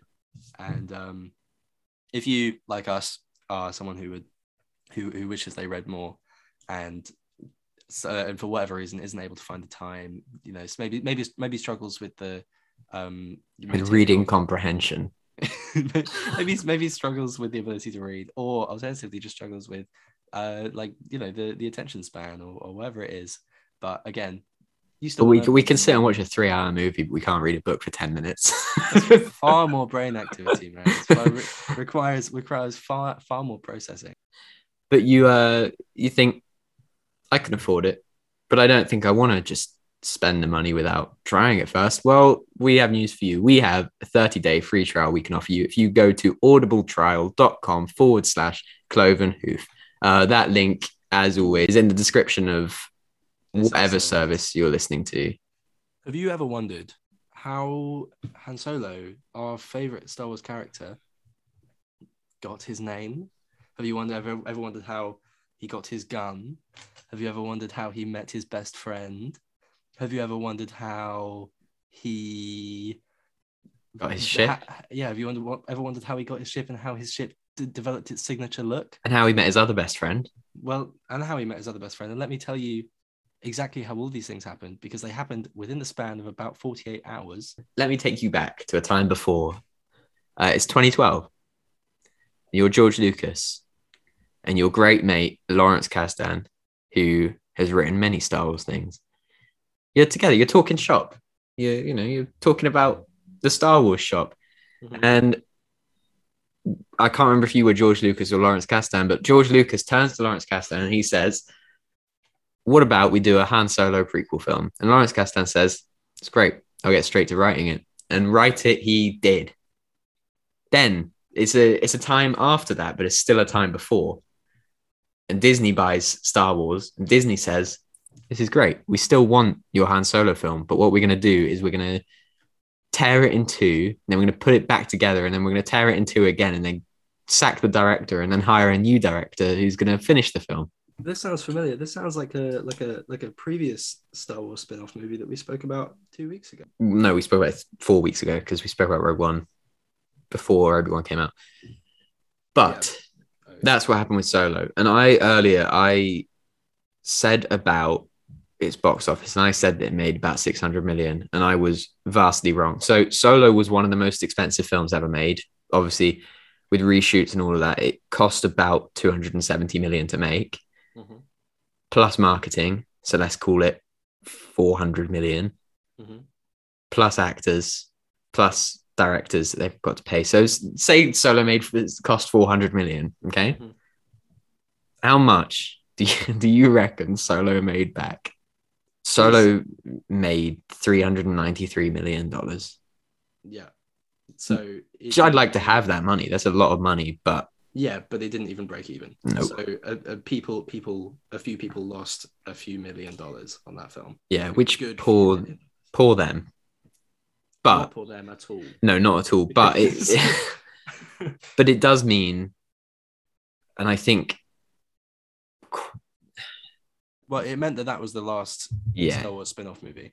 Well, not the last Star Wars spin-off, but the last Star Wars spin-off movie using an original character like that. Yeah.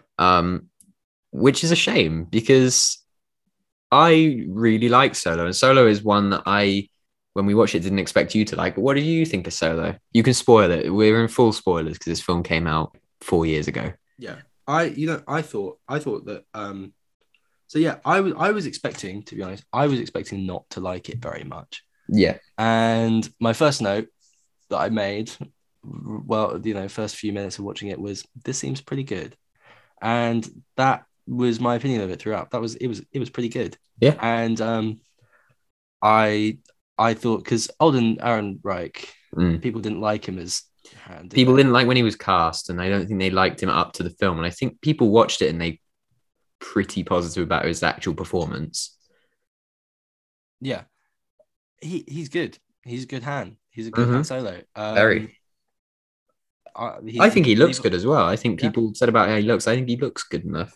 I'm a massive Donald Glover fan. I'm a fan of his music. I'm a fan of his, writing of TV and movies, and I'm a fan of his acting. But of the two of them to play a legacy character as such, I don't think he's as good as Alden Ehrenreich. And I think he's great. That's not to say that he's bad, because he's not. But I think he is the one that everyone came away loving and wanting to see more of. Alden Ehrenreich, people were fine with it. But I also I love him as Lando, as this version of Lando, where you see a little bit more, because you see in Empire and in Return of the Jedi that Lando's got this exterior of being this just like super suave, just like too cool. Like he can just handle anything. It doesn't matter. He can deal with whatever. He's just Lando and he doesn't give a shit, right? He's just so fucking smooth. And in this, like you can see that exterior is there, but also actually he's a bit of a wimp. Like that negotiation with Beckett, Woody Harrelson's character, where he starts and he's like, I want 50%, and they're like, no, and then Beckett comes in and he's like 25. Yeah, and then he ends up settling. He ends up just sort of leaving with nothing because he can't. He does. He flies off, doesn't he? Yeah.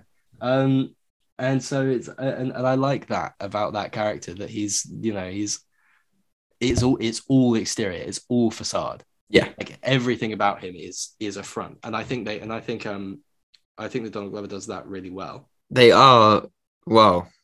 So they're doing it. There's a Lando TV series in the works. Mm-hmm. Whether it's still happening or not, I don't know, because it was announced a couple of years back and it's been quiet on that front. But it seems that it's in the works, and it would also seem, based on the fact that Jimmy Fallon seems to accidentally have revealed it, it will be Donald Glover coming back, which is great.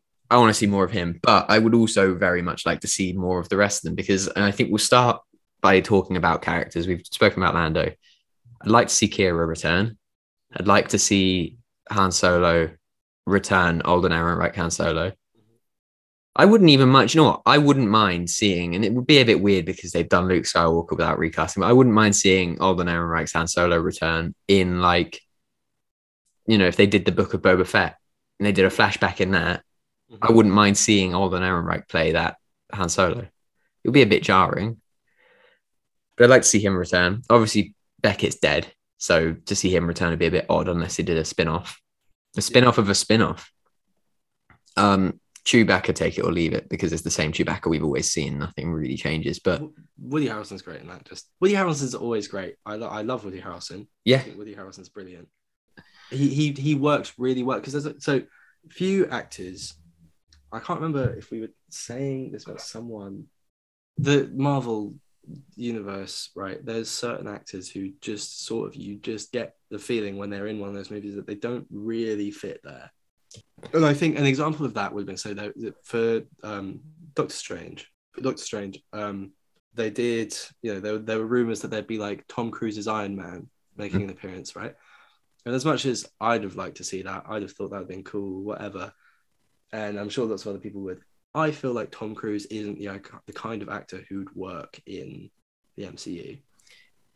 Yeah, I mean, in that role, I think he would, because initially, obviously, the reason he wasn't in Iron Man was because it didn't work, and because he wanted Iron Man to either have a see-through mask or to not have his like mask on, so that you always see his face. So yeah, obviously there's like kind of an ego thing there, but I think in a role like that, absolutely he works, just because it's almost self-referential to the whole MCU, and it's history. But yeah, Woody Harrelson, you're right, is one that works in everything, except, funnily enough, the MCU, because that Venom film is a bit rough. But he's not the bad part of it. That's Spunk, isn't it? That is, yes. Which, for clarification, SPUM for Mango, C. Sony Pictures Universe of Marvel Characters. So there was a rumor here that this is about Woody Harrelson and working in films. Is that Woody Harrelson? This comes from an industry insider well before the film ever released. How much you believe these industry insiders, I don't know. But before Solo came out, there was a rumor that Woody Harrelson had held up production of Solo. This is in 2017. So I'm looking at this in 2017. So a year before Solo came out, there was a rumor that Woody Harrelson had held up production until they could bring him organic prunes, and they kept bringing him prunes, but they weren't organic, or they weren't the right prunes. And he refused to film until he got them. Now, a year later, Solo comes out. Woody Harrelson is eating prunes in the film all the way through it. So I think that's true. Like, it must be true, because this rumor comes out a year before, and then unless it's a clever, like, he's heard the rumor and he's like, I'm just gonna eat prunes on. But there's an interview where he was told by the actors that he had eaten too many prunes on set, and he was basically saying, it's fine, I've eaten prunes before. and everything and playing it off. But I think it's hilarious that this film was plagued by production issues, and it went from director to director, and it was Lord and Miller originally, who are credited in the credits as producers, but it went from Lord and Miller to just basically the Lucasfilm Story Group to Ron Howard. And I think it's funny that this happened, and there was all these rumors of friction within the cast, and there were rumors of Alden Ehrenreich refusing to like take acting classes like they wanted him to, and things like that. And which I don't think is true for a start. But anyway, there's all these rumors, and there's all these production issues. But my favorite of the lot is that Woody Harrelson couldn't get the prunes he wanted. And then also just has the absolute nerve to stand there mid scene and just be snacking on prunes. Because he is all the way through the movie. It's excellent. It's so good. It's so good. I love it. But I think, to be fair, I think in a lot of ways, him and his character are, if not I'd say at least one of the best points of that movie, because 100%. Because he's sort of also, so kind of relates to this, because he doesn't get a whole lot of backstory, if any at all. Actually, he doesn't get much. Well, he gets a bit. He killed Aura Singh. We know that. But either way, doesn't get loads and loads of backstory. But no. Also though, none of them really do. The movie moves at it moves at a pace. Moves at a zip, doesn't it? Like properly. But a lot of the time, that can be to the detriment of the film. Not in this case. In this case, no. It is really good, and I'm glad they did it like that. And I'm glad it's not a sort of dragging kind of like. It's just fun as well. It's not like a slog. Exactly. It's just fun. It's not super serious. It doesn't. It's not like Book of Boba Fett that feels like it's taking itself really seriously. It's like this movie is a fun heist gone wrong in the Star Wars universe, and it's a laugh, and it's these characters who it's a little bit different because it's not the same actors, but it's these guys, it's the gang back together, it's Lando and it's Han, it's how these guys became friends. They're doing a heist. They've got all their mates. It's great. Yeah, it's really good. I think the worst thing it does is when it almost makes a point of slowing down to tell you something about Han Solo. Like, it'll be moving along, and then they'll be sat around a campfire, and he's like, "Here's the gun that you use all the time in every film. Here's that gun." And then it'll be moving along at a zip again, and then it slows it down to show you, or before this, it slows it down to have a scene where someone says your name, and he goes Han, and then they're like, "And your people?" And he's like, "I have no people." And then the guy's like, "Okay, then Han Solo."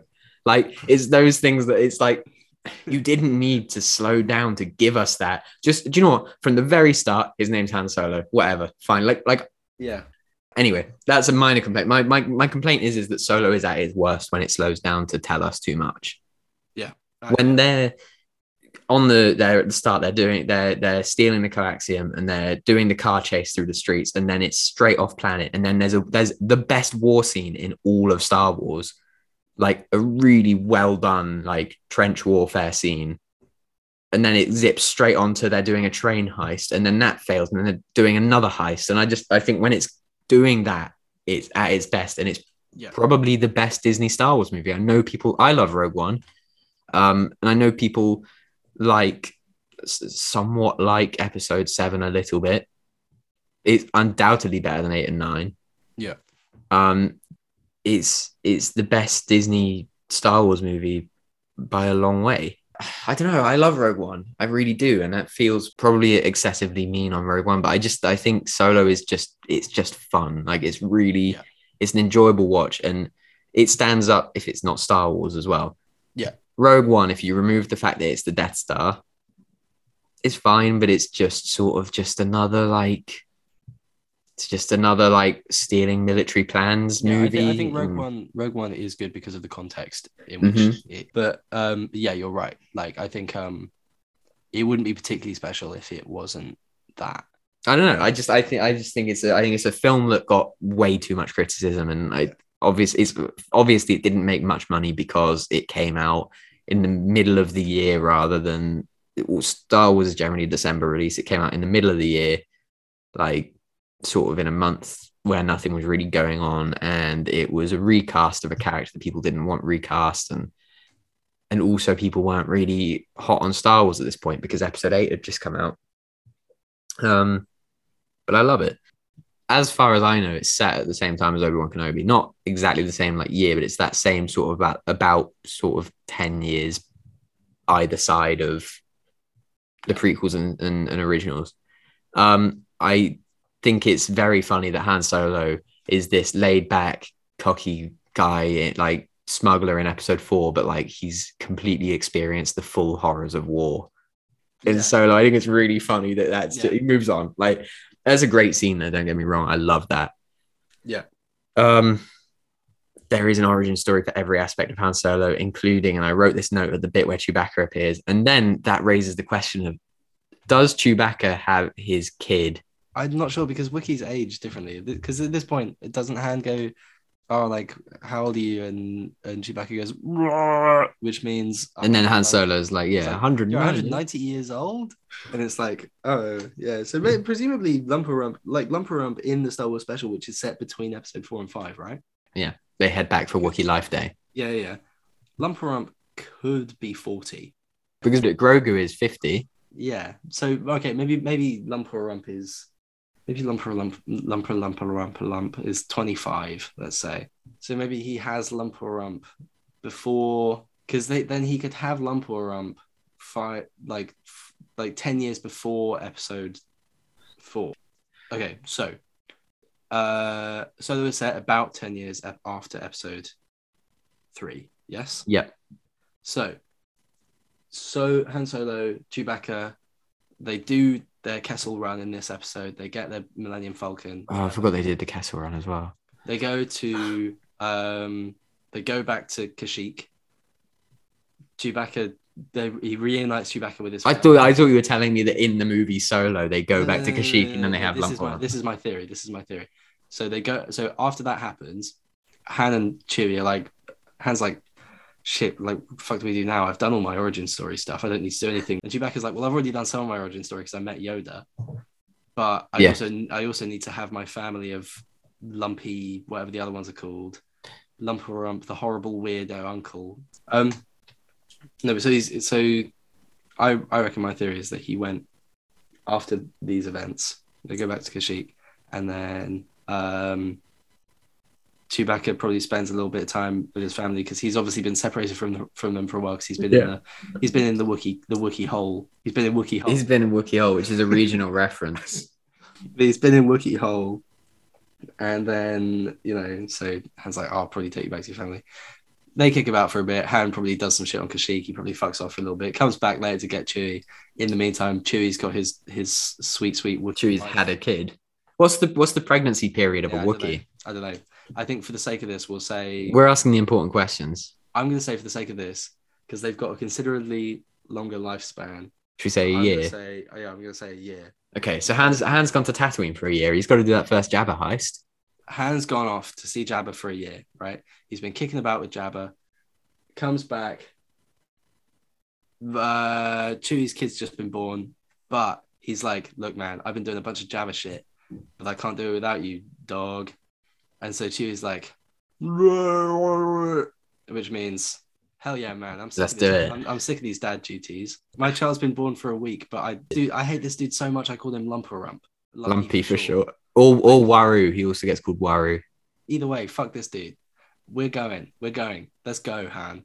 And so then that gives them time for Lumper Rump to be about 9 by A New Hope, and then 9 or 10, and then let's say 10 by the Christmas special. Yeah. So realistically, Lumper Rump could, because in the Christmas special, he's still like a child. Yeah, because there's in Star Wars Aftermath, the book set in the aftermath, obviously. Lumper Rump, yeah, it is, isn't it? Lumper Rump is still a kid. Like Lumper Rump is still a young Wookiee liberating other Wookiees, and I don't know this because I just looked it up. I know Lumper Rump's entire story off the top of my head, but so it would suggest that Lumper Rump is a young child in the Christmas special because for him to still be a child few years later. Anyway, that doesn't matter. It doesn't matter. It doesn't matter when Lump Warump was born. I just like the idea that Lump Warump is kicking about while his father's just like doing heists. Like he's just doing some fun train heists. And also that Chewbacca gets out of Wookiee prison and he isn't immediately like, I want to go back and see Lump Warump. He's like, fine, let's do a train heist. I can't be asked with Lump Warump. Han Solo can speak Wookiee. Which is weird because I don't know why he never does after that point. Because he doesn't need to. Because you said this during the film, and I said, well, like at this point, Chewbacca is like about to eat him because they're in prison together. So you probably like if someone who didn't speak your language was about to eat you wouldn't do that thing where you just talk louder at them in English that English people love to do. You'd probably, if you knew their language, you'd try and level with them. And then when they're in their language, they're like, I do understand English. Yeah. You'd probably then talk to them in English, because for Han Solo to constantly be talking in Wookiee would do horrible things to his throat. Yeah, this is true. So it makes sense to talk English, because Chewbacca doesn't have to talk English. He can carry on talking Wookiee. I want to see Chewbacca talk English, though. I want to see Han Solo talk Wookiee and then Chewbacca just in complete, like, full English. Like I've known how to do this the whole time. I'm 190. You think I haven't learned English? Yeah. What the fuck, Chewbacca? Yeah, come on. Han Solo's in his early 20s and he's like putting in the effort. Star Wars has some awesome big explosions. Is another note I got. So do you remember that when they're doing the train heist and they are both pulling the explosion. coaxium implosion. Yeah, it's sick. Awesome. It's like the big thermal imploder that Greedo has in Battlefront 1. But so it looks like probably it looks so cool. Yeah, because it looks like it. I think what they're really good at doing in Star Wars and what a lot of the time things get wrong, like big sci-fi movies and stuff, is they do these huge explosions and destruction and whatever, but it doesn't look like anything that would actually happen on Earth. But because they've done that and it's got like, it looks like actual sort of real water and real physics and real things that are actually, that I don't know, like things that you could potentially see in real life. It looks awesome because it's just like also the sound of Star Wars explosions as well. Yeah, awesome. Memphis Nest, really great. Well, villain, not really, but at least for how they set it up, great villain, great hero as they do in Star Wars, heroes and villains. Mm-hmm. Great at the end there. Really cool design as well with that like Shore Trooper helmet and armor that's like been modified. Mm-hmm. Awesome. Which you said, I was amazed that you thought Memphis Nest was cool, because I thought the first thing I thought you'd say was Memphis Nest is stupid. No, Memphis Nest was. You're a big cynic, and especially with Star Wars, you're a big Star Wars cynic as well. So I expect you to be like. I mean, sometimes it just looks dumb. Sometimes for Star Wars often treads a very fine line between looking really, really, really cool and just impossibly stupid. Do you know what stupid. Is really impossibly stupid in this film? What? More Star Wars singing scenes. I thought that was funny. I hate it when they come in, and there's when they come into the Crimson Dawn. No, I know that she's Crimson Dawn, but is Crimson Dawn the big crime syndicate, or is that a split? Anyway, yeah, Crimson Dawn's the big crime syndicate that actually I think Darth Maul's at the head of. Yeah, I think. But then there's that guy, the guy, whatever his name is. What is his name? What's Paul Bettany's name in this? I can't remember. His character is, considering how big a role he has, incredibly forgettable. He's one of the weirdest points of the film. He's not bad though. He's not bad, but he's just like, yeah, you know, who cares? I hate that scene though. I hate that scene. And then furthermore, I hate that everyone knows everyone in that scene. This is a thing I say about Star Wars a lot. I hate that Han Solo, what are the odds of Kira being there for a start? What are the double odds of Kira being his right-hand man? Dryden Voss's right-hand man. Dryden Voss. And then Beckett walks in and goes, oh, hey, Kira. And Kira goes, oh, hey, Beckett. Like, oh, you two know each other? Yeah. Like, we grew up together. Yeah. Han Solo isn't as blown away that she's there as you might think. Like, what? All right. Space singing scenes are rubbish. The fact that everyone knows each other is rubbish. I hate the weird galaxy shrinking that Star Wars likes to do. Then Lando appears. Lando is the best dressed Lando has ever been. And that's saying a lot, because Lando has impeccable taste in clothes. That cape, man. That cape. But I love the yellow top, black cape combo. And then even better, gorgeous. At the end, I love Hawaiian shirt. yellow cape, white cape, even white cape with yellow on it. Love that. And then the loose tie. Oh yeah, well that's what does it. That's what does it. Is the little the black loose tie and the little black collar on his yellow shirt. Ooh. But and then he introduces us to L337, who is Phoebe Waller-Bridge, who is weirdly sexually charged at first, and then is on a droid revolution, which I love. The droid revolution scene was fucking I love the droid revolution. When they go into the factory, there's all the droids who are like working on the various like terminals in the factory, and then she goes around one by one and like takes off all their inhibitor chips or whatever they are. Yeah. And then like that bit was so good. The gonk droid stamping on all the controls. I love that. Yeah. It was like sort of really weirdly like heartwarming. All the little funny stupid droids just sort of walking around. It's fucking hilarious and it's so good as well. And like I quite and as much as they were sort of, her character was quite heavy-handed with the like, you know, the sort of the I don't know, like the droid rights kind of, but in a way that doesn't feel like forced, because like a lot of the time you get stuff like that in movies that are produced for enormous franchises, and you'll have characters who are there to show that the studio is super inclusive, rather than doing the right thing and actually rather than it being an actual case of genuine goodwill from the studio's perspective. It's a performative thing, and the entire point of what that character is supposed to stand for is counteracted by the fact that at the end of the day, the studio doesn't give a fuck. They're just like, look, we'll be able to sell more if we come across as caring about this topic, right? But in the case of her character, I don't think it comes across like that. No, I don't think it does. I loved it as it got on, and I loved, like you say, her taking off the restrictor bolts off the droids and the gonk droids stamping on the controls and all of that, and like they've gone there to do this heist, and she's just like, yeah, also I'm going to liberate all the droids. And then I asked the question of like, has she liberated them? Because at the minute, right, they're working for the Pikes, and they obviously don't know it because their droids were programmed to do one thing, so they are just like pressing a button all day. They don't know it. Now she's liberated them. That mine is still there, but now there's just a bunch of droids who are like, what am I doing? And they're stomping around and they're having fun in the control room. Yeah, but what about when they leave? What about when Han Solo and L337 leave? Then they go out and they walk that planet and they just walk across Kessel. Kessel, which is just it's mining planet.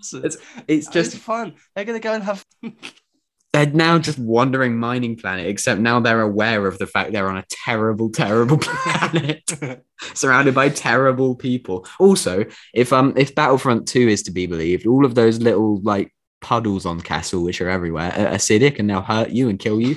So like they don't know this yet because all they've known is how to press a button. So now they're just going to wander, and one of them is just going to fall into an acid puddle, and they're all going to learn that they're on this horrible planet and they're going to have a harrowing droid survival tale. I'd love to see a film or a game or a TV series centered around 5 of those droids that have just wandered off in a bunch, and they've just got to navigate this hideous planet and try not to get captured by the Pikes, who, if they hadn't been liberated, wouldn't have been an issue because they never would have known because they're robots.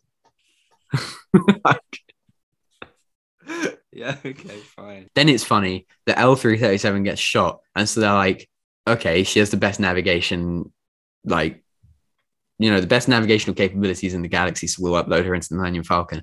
But it seems that they upload her entire brain. So this droid that Lando has seemingly had not just a relationship with, but a sexual relationship with, based on implications in the movie, is now in the Millennium Falcon, which is weird, but it's okay if Lando keeps that ship. But then Han Solo is just like, okay, this ship's mine. I'm winning. I'm gonna cheat at this game at the end of the movie.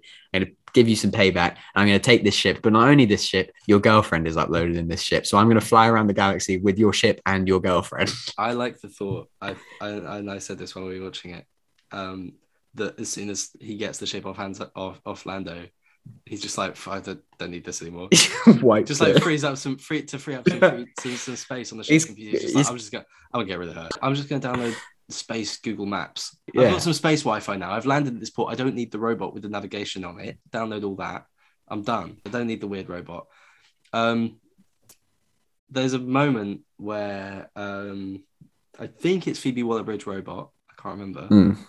Somebody essentially tells someone they use the word arse. No, well, here's the thing. If someone said so, I'd rather that than them constantly in the Mandalorian. They're constantly like bantha fodder, hoodoo, things like that. It's like just say like you talk full English. I understand why they can't swear, but don't do stupid fake swear words because it's the same meaning. We get the meaning of it, but it's stupid because you talk perfect English all the way through, or whatever language you watch Star Wars in, you talk perfect Earth languages all the way through. So then to suddenly just be like, yeah, well, this was a bunch of bantha fodder. It's like, we know what you mean, because it's literally, you've taken Star Wars cow and you've taken Star Wars word for shit. I know fodder is a word in English also, but like, and you've just put them together. We know what that means. So, like, come on. Like, arse was quite refreshing because it's better than her being like, sit on your bantha backside. Like, I'd rather that she just is like that. The other thing is that Lando's introduced. He then introduces us to a droid. He also introduces us to the cleanest Millennium Falcon we've ever seen. And it looks really cool like this. And you might be thinking, oh my God, it's really shiny and it's really white and it's really white on the inside and it's really lovely on the inside. Actually, it's a really nice ship. When Han Solo has it, it just looks, it's horrible and it's brown and it looks like he spent years actively trying to make it look bad. It looks like he spent years not showering, and instead of showering, he's just rubbed all of his like bodily grime off on the wall. Yeah, he's just, and it's like, Chewbacca, they go to a muddy planet, and rather than like clean himself off, Chewbacca just shakes himself off all around the Millennium Falcon. And he, to make sure there's an even spread, he doesn't just do it when he gets to the door. He makes sure that he does it in a different spot each time. And also, Han Solo then, after he's done it, he goes along with a mop. He doesn't mop it into a bucket. He just spreads it out evenly across the walls, like a thin layer of paint. But they show how he does that, and he does it in about 5 minutes. He manages to ruin the interior and exterior of the Millennium Falcon. And I mean, it's amazing that the Millennium Falcon survive because they fly through all sorts of trouble. But it's also very funny that it goes from perfect Millennium Falcon, and then rather than do some like pre-planning of this franchise and say, okay, well, it's going to look like this for the first movie, and then maybe we'll do a second where it starts to look a bit like Han's got his hands on it, he customizes it or whatever. They just go, okay, so it looks like this at the start, and then by the end it has to look like the regular one. Oh my God, we're halfway through filming the movie and we still haven't done it. Let's just whack one scene in where he wrecks it. Also, because reasonably, Han could at some point have just decided that he didn't like the harsh white interior. Just changed it out. I want to switch out for a nice beige. Also, surely with the way that it gets damaged, so it gets damaged by like, I guess the interior is ruined by like the smoke and stuff, and it looks like Han Solo's heavily smoked inside that thing for years. But also, this is one instance of smoke. Just really scrub it. Get a pressure washer on it, because it must stink. Cleaner. It must stink forever of smoke. Rey and Finn would get in Episode 7, and they'd be like, "Ugh, different ship, please. This one honks." This is grim. But so they ruin the Millennium Falcon while Star Wars is in its peak tentacle era, and they ruin it with the biggest tentacle monster we've ever seen. Okay, so they fly through they call it the maelstrom, right? Yeah. That's what it's. Yeah. What is the maelstrom? It's just a big space cloud full of space dust. Yeah, it's a weird shortcut through the Kessel Run. Yep. How could they make it easier to do this, and so no one would have to bother with the shortcut because it would just be the way to go? Someone who cared, which is presumably the Empire, because they need all this stuff that they make on Kessel. If they want it quicker, what could they do? They could make a massive space bulldozer and get rid of all this space dust and just push it somewhere else. Get rid of the big space tentacle monster with a big space bulldozer. Why don't they do that? Because it makes for a fun scene, but simple as. And you know what? Plot convenience. Everyone's always, because this stuff is like hyperdrive fuel, right? That's what they mine on Kessel. Yeah. Everyone's always needed that in Star Wars. Everyone's always needed that. No, because it can't be the only place for it. No, it can't. But also, it's the Kessel Run that everyone knows about. Is the Kessel Run? No, but this is the thing, though. This is the thing: is Han Solo in Episode 4 is like did the Kessel Run in 12 parsecs. You assume the Kessel Run is some sort of like time trial when he says that, which is fine. It's not, whatever. But if you were like, if you phoned me up and you had told me that there was you're like, yeah, there's a fuel depot. It's that's 6 miles away. You know, drove that in like, I drove that dead quick. I'd be like, cool. Okay. Like, also, there's every chance that, if you picked a fuel depot on a different planet in a different system, I'd probably be like, huh? What is that quick? And then also, even weirder, if you said that you had done that drive to a fuel depot and you didn't name a time that you had done it in, you gave me a distance. You were like, so you normally it's 20 miles. I did it in 9. I'd be like, cool. How? And I mean, how in this case is obviously you drove through a shortcut with an octopus in it, but like, still, it's cool. But I almost wish the Kessel Run had been like a bounty hunting route that was like time based rather than, because it does solve that technicality, as he does do it in a shorter distance than anyone else, because he does cut through a bit that nobody else uses. Yeah. But yeah, so he dirties up the Millennium Falcon, doesn't clean it, and then so obviously it does that, and they've done the Kessel Run and they land on Beach Planet with the community of people who have no tongues, and also Warwick Davis.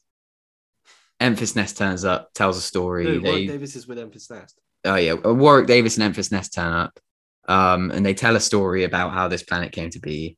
They land on this planet because they can refine coaxium there, because they've stolen unrefined coaxium. They need refined coaxium, so they refine it there. They should have got the portable refiner upgrade in No Man's Sky. They didn't.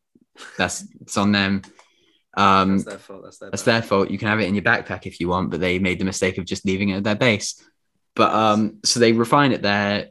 Enfys Nest turns up and is like, hey, look, actually, these are bad blokes you're giving this to, so why don't you give it to us? And Han Solo's like, yeah, sure. So he gives it to them. And it is at this point that the film tries its absolute hardest to really, really set up a sequel, because you have your final fight, and then what I think is one of the silliest sequel reveals, or sequel teasers of all time, is Darth Maul FaceTimes Kira essentially and waves his lightsaber at her for a little bit, and he's like, you and I shall be working very closely from now on, Kira, almost as in like, hey Kira, I'm going to be the villain in the sequel, just so you know, heads up. So you've got this going on, and at the same time this is going on, Han Solo runs after Beckett, who's run off with what he thinks is the coaxium. It's an empty case. And Beckett then goes, yeah, heard about a job on Tatooine, some big shot gangster looking to put a crew together. Yeah, big shot gangster being Jabba, obviously. And that is where I think a very good sequel could have been in the works. And also that sequel is never happening. No. Ever. Although I reckon if they do that Lando TV show, I feel like maybe they would squeeze some of that sequel material into that. I don't think they will, because I think that they'll try and separate it out, and I think because it's called like the Lando Chronicles or something or whatever. I think Boba Fett also had. No, and I know it does, but I think in this case it's just going to be Lando, and it'll probably be how he gets Cloud City, to be honest. Yeah, probably. And how he got his surname. Yeah, it wouldn't surprise me, to be quite honest with you. But it also gives us the biggest origin of all, the origin of the rebellion, which Han Solo was incidentally there for. Yeah. Well, and then his nest is like, we're probably thinking of doing a rebellion. Do you want to join? And he's like, nope. Like, nah. But maybe in 10 years, when I'm offered a bucket load of money to save a princess, I might. So Solo is, if nothing else, the biggest origin story of all time in any franchise, because it doesn't just have the origin story of a character, it has the origin story of everything about that character as well, which makes me think, yeah, what were they going to do in a sequel? But also, I really like that movie, and I know we said it at the start of this, but I think that it has to be said, this is a good movie. Yeah, for sure. And I wouldn't mind seeing, do you know what, if this was, sadly, it was the turning point in the wrong direction, because they completely misinterpreted why it didn't make much money. Obviously, with all the problems it faced, I think it came out as a really surprisingly solid movie. It had every right to be terrible and to sort of just be a complete mess. But it wasn't.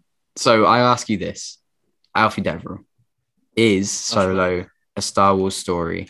And that's not the question. Solo is a Star Wars It is a story. Star Wars story. Yeah. Is Solo a Star Wars story better or worse than Morbius? It is about 1,000,000 times better than Morbius. And is it better than Obi-Wan Kenobi? Yeah, I enjoyed this so much more than any episode of Kenobi that I've watched. And I think what it made me sort of feel like more than I already was about the Star Wars TV shows that are coming out at the moment is that it's just a shame because they obviously can do so much better. And I know this had movie budget and whatever, and it had probably more experienced. It had a ridiculous budget as well. Yeah, it had a ludicrous budget. So really, there was no excuse for it to be bad, right? But well, no, it has every excuse to be bad because, like you said, it went through development hell. Like it had a worse development. I know Boba Fett and Obi-Wan Kenobi were supposed to be films and then weren't and started, but at the very least, once they got going, they had a fair run at it. Whereas Solo didn't. So I think Solo has every right to be a terrible movie. Yeah, well, even more, just like with the material that they had to work with, there is no excuse for the Book of Boba Fett to be just bland. There's no excuse for a large portion, in my opinion, of Obi-Wan Kenobi to just be actively bad. And it's like, because I don't know. It's just like, it just feels disappointing considering I also just think, stop making fucking TV shows. And I know why they're doing it, but I know I said this last episode. I don't think stop. I think it's nice to... Okay. Make a couple of good TV shows instead of loads of average ones. Make a couple of good TV shows and a couple of good films. Because really, over the course of the year, that is actually all you actually need. You don't need 5 TV shows and a movie. No, of course you don't. I think what they should do is they should limit it at the current slate of TV shows we've got. We think limit it The Mandalorian, Ahsoka, Andor, Obi-Wan Kenobi, and the Book of Boba Fett. If you want to do more seasons of them, you probably shouldn't, but you can. Yeah. Obviously, The Mandalorian will keep going, and that it should. But I think stop announcing more. And I think same as movies, I think keep it at the current slate, work through that. When you have made every single one of those movies, then announce more. Don't keep going. There's nobody suggesting that they need to stop the MCU. No. People are with Star Wars, but I am bored of the MCU. I am bored of Star Wars. That about does it, I think, for the episode. It's future us again, or past us. By the time you're listening to it, past us. But this is future us to the us that recorded the Solo in episode 5 and also episode 6 because it's about 30 seconds on. It's future us to you. It's past us, but we're back to say thank you for listening again and goodbye. And if you could leave it a review on whatever you're listening to it on, whether that's Spotify, Amazon, Apple, Google, I think you can leave it a review on most of our platforms, to be honest. But tell a friend as well. Tell someone, hey, I listened to a podcast, and or tell an enemy. Tell anyone, really. Just tell someone. Say, I listened to a podcast. It's pretty good. Do you want to hear it? I'll send you a link, and then send them a link. Before we go, there were audio issues throughout this episode. They should be better than they were when we recorded. But yeah, there were points where one of us sounded quieter than the other, and it was a bit hard to mix. That isn't a normal theme. Next week it should be better. We should have it sorted. But cheers for bearing with us, and we will see you in 2 weeks to cover Elvis, the movie, and a second title. Maybe we'll do an Elvis movie that he did. Maybe we'll do Blue Hawaii. Oh, we could do that. That would be quite cool. Yeah, there we go. We're doing an Elvis double whammy in 2 weeks' time. Come back for that. Cheers, guys. Bye.